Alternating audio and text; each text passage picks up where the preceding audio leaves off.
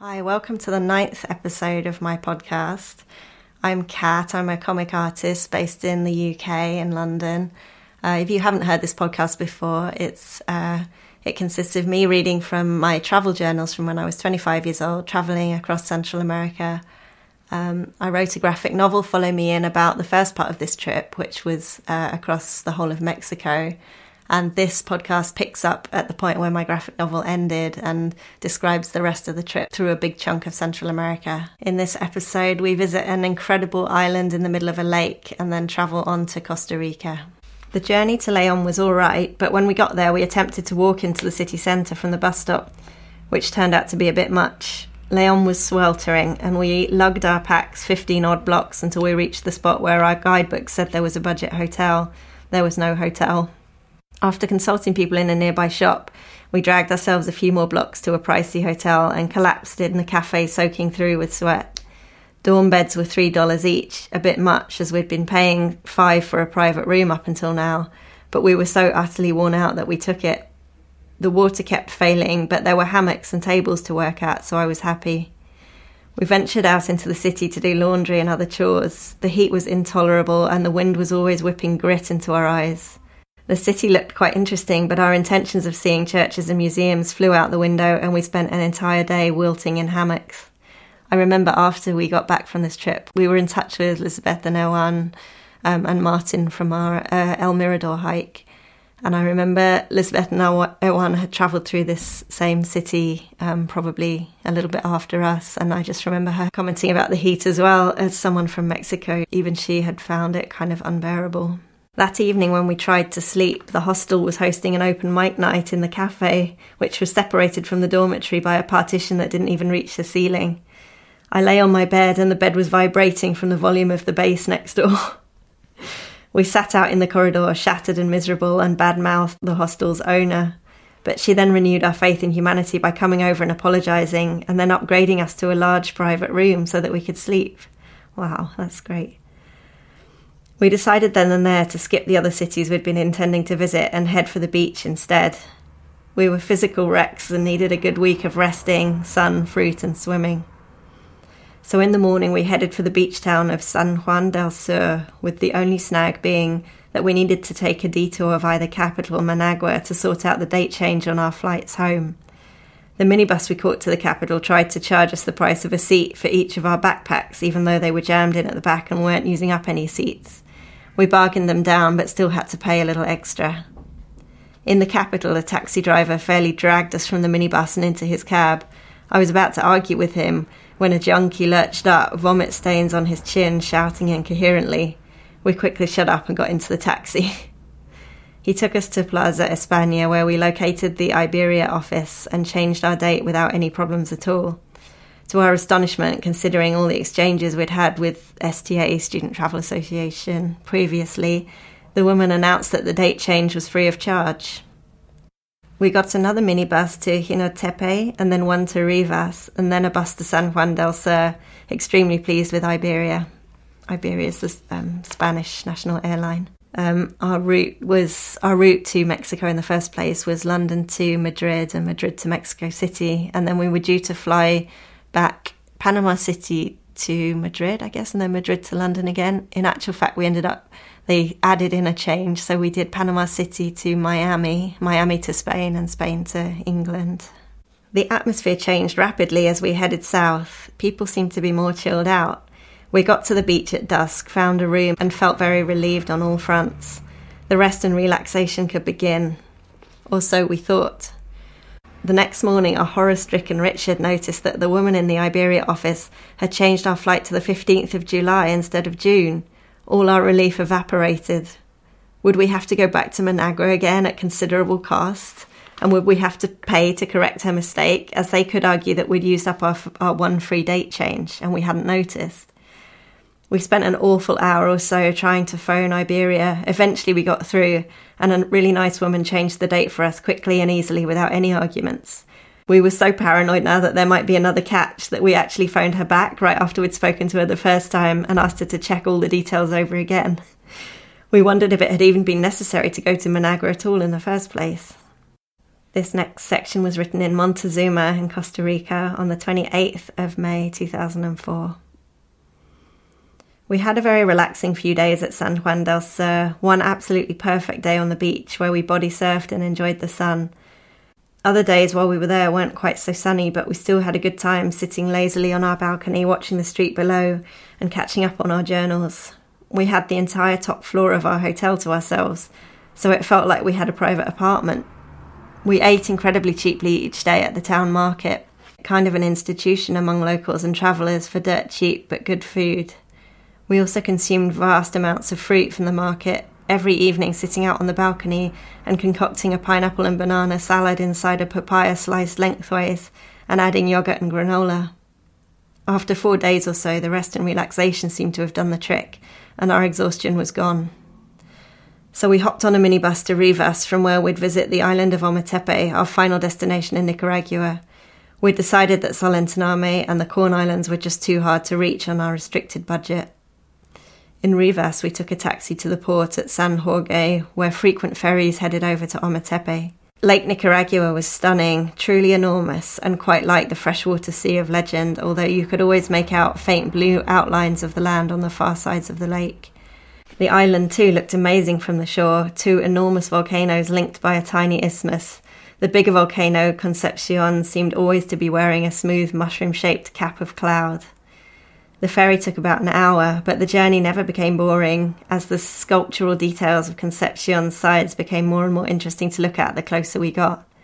In one place, an apparently smooth area fell dramatically away along a jagged fracture line, and the area it fell away to was made up of a gully of dark, rugged rocks. The smooth area was a delicate shade of green, but had several sharp creases down it, like the shapes of lightning bolts cut into the surface. It looked like stains of watercolour running down the sides. In parts, the volcano's flanks were covered in jungle, in parts bare, black rocks and volcanic sand were exposed. In other areas, the sides seemed reddish or pinkish.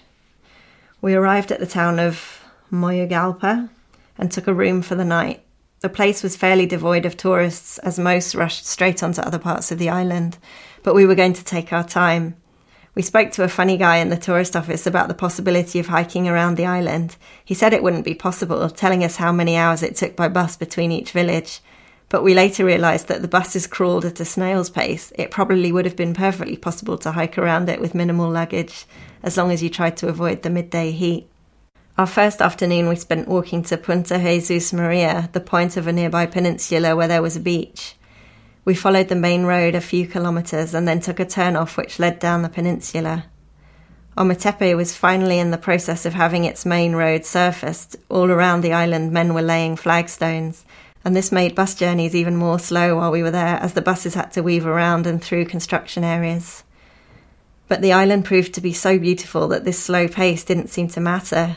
The 2 volcanoes often formed a backdrop to any views, and we were really taken with the abundance of bright tropical flowers everywhere. There were no really big towns, just farms and dispersed settlements. We passed fields of fruit trees, pigs in the road, cows, people on horses. We were quite surprised to see them using ox carts to transport materials for the new road. It was like the horse-drawn taxis in Leon and San Juan del Sur. In other Central American countries, these things now only really exist as tourist attractions, but in Nicaragua they were still part of everyday life. After following a path with wonderfully gnarled trees on either side, we emerged at Punta Jesus Maria.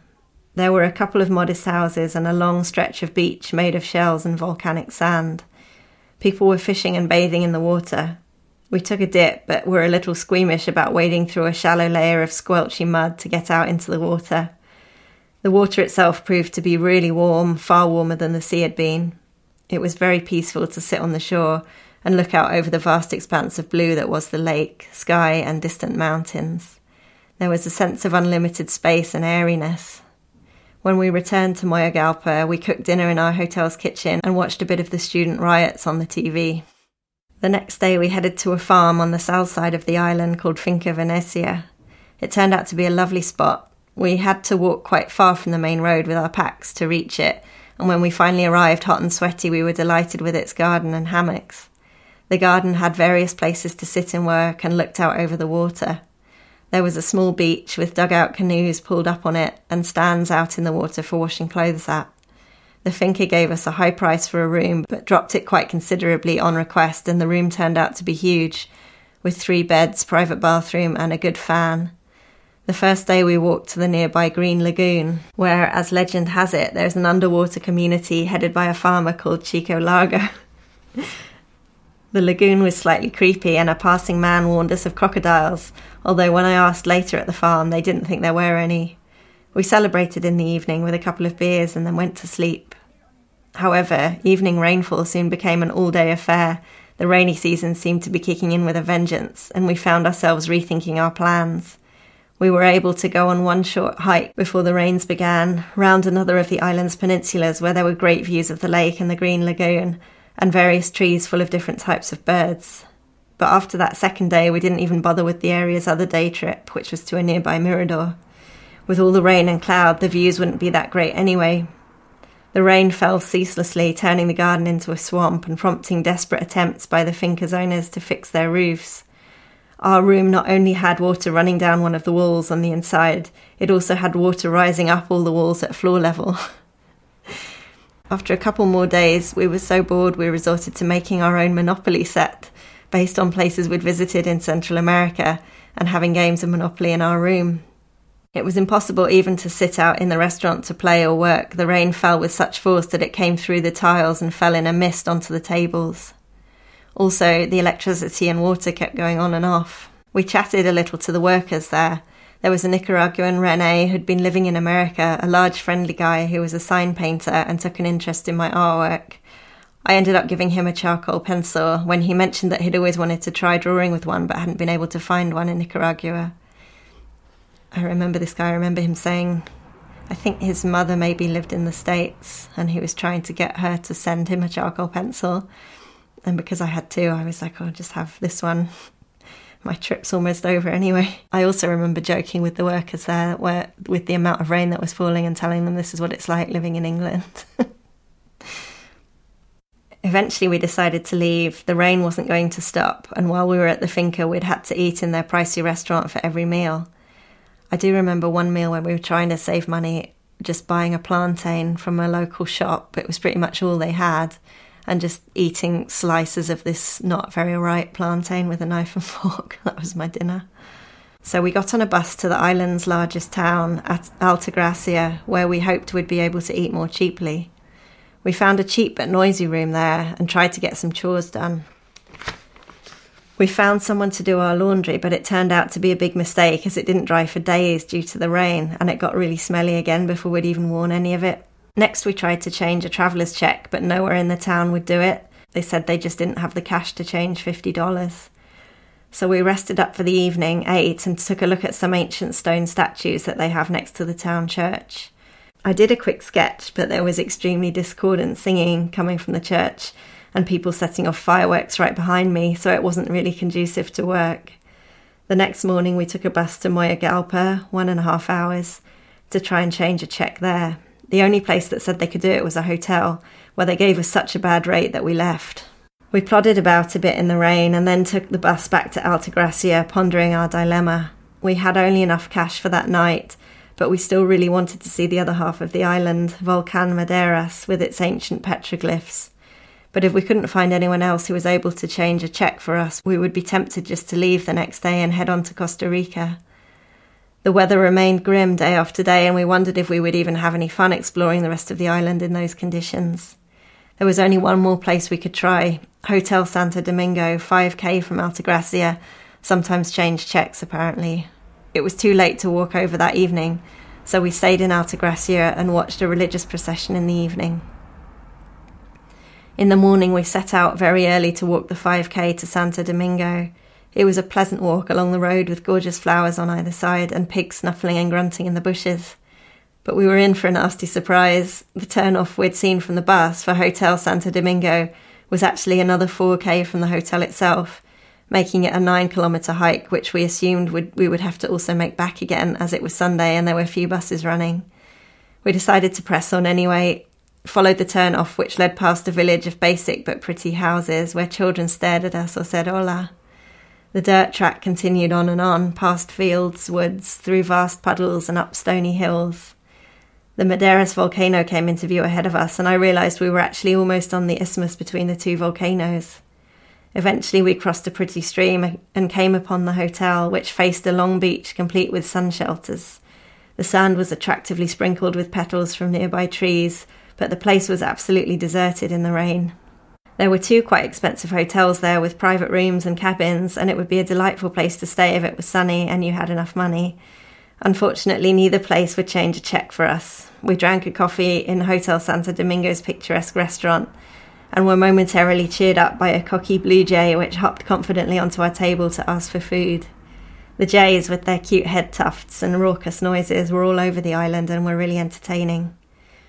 Luckily, as we headed out to the road to begin the arduous walk back to Altagracia, a bus appeared heading in our direction.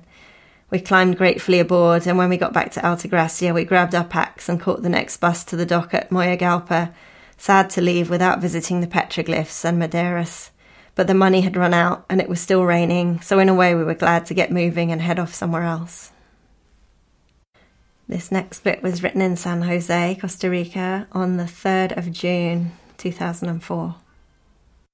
After the ferry ride, we took a bus to the Costa Rican border, which was a huge and busy border crossing where we hooked up with 3 other travellers for the tedious process of queuing and stamping passports. They were 3 girls from Japan, America and Argentina respectively, and we got a bus with them to the nearest big town, Liberia. When we arrived in Liberia, we were quite stunned at how clean and orderly the bus station was. There was even an American lady meeting tourists off the bus and giving out free tourist information. How unprecedented. We'd been used to arriving at every bus station totally disoriented and flapping around uselessly trying to find out where the town centre was. Everything here seemed very organised and geared to visitors. There weren't any children begging and no men in vests yelling where to, and trying to drag you into taxis. In fact, there was no yelling at all. We walked to a hostel with the Japanese girl and got a room for $10. Yikes, Mexico prices again. And we got our still damp laundry machine dried. We got some vouchers for discounted internet use and went on the net for a while. Again, we were pleasantly surprised. The machines were fast and efficient. No more tiny, small-town internet cafes with ancient machines which take 15 minutes to open Hotmail. Then we went to find a cash point. Cash points! I was so excited. Cash points. And found several which accepted our card. Everything was so easy. We ate a Chinese meal and crashed for the night. The next morning we got up early to try to get to Montezuma Beach Town on the Nicoya Peninsula. The bus wasn't for 2 hours, so we sat at the terminal cafe and had gallo pinto and coffee. I bought a newspaper to practice Spanish.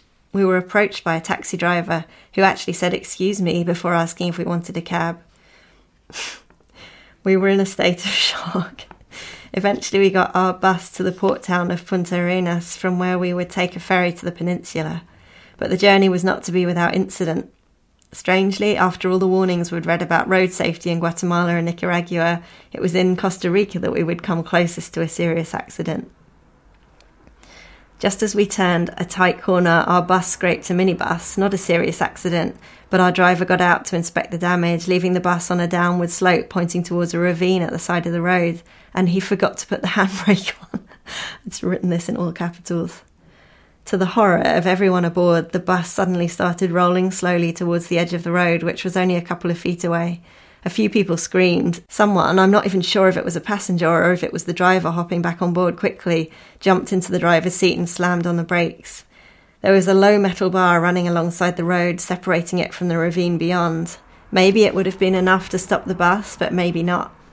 Luckily, we didn't have to find out. I had just been reading about road accidents in the paper as well. People in this part of the world seem to be very interested in reading about them. And for a horrible moment, I thought we were about to become part of one of the tabloid horror stories. Our bus looked like it was going nowhere for a while, so we got our packs and hopped on another bus to Punta Arenas. On board there was a manic preacher in a suit several sizes too big, ranting about Diego Maradona. I think I'm going to leave the recording there just before we get on the boat to the Nicoya Peninsula to head to the Montezuma Beach town. I'll pick it up in the next episode, which will be the final episode. So as usual, I just want to say thank you for listening, and as usual you can see odd photos and sketches from this trip if you go to my social media. Kat Chapman on Twitter and Katrina Chapman on Instagram. And you can find my books and zines and comics work at my website, katrinachapman.com. Thanks for listening.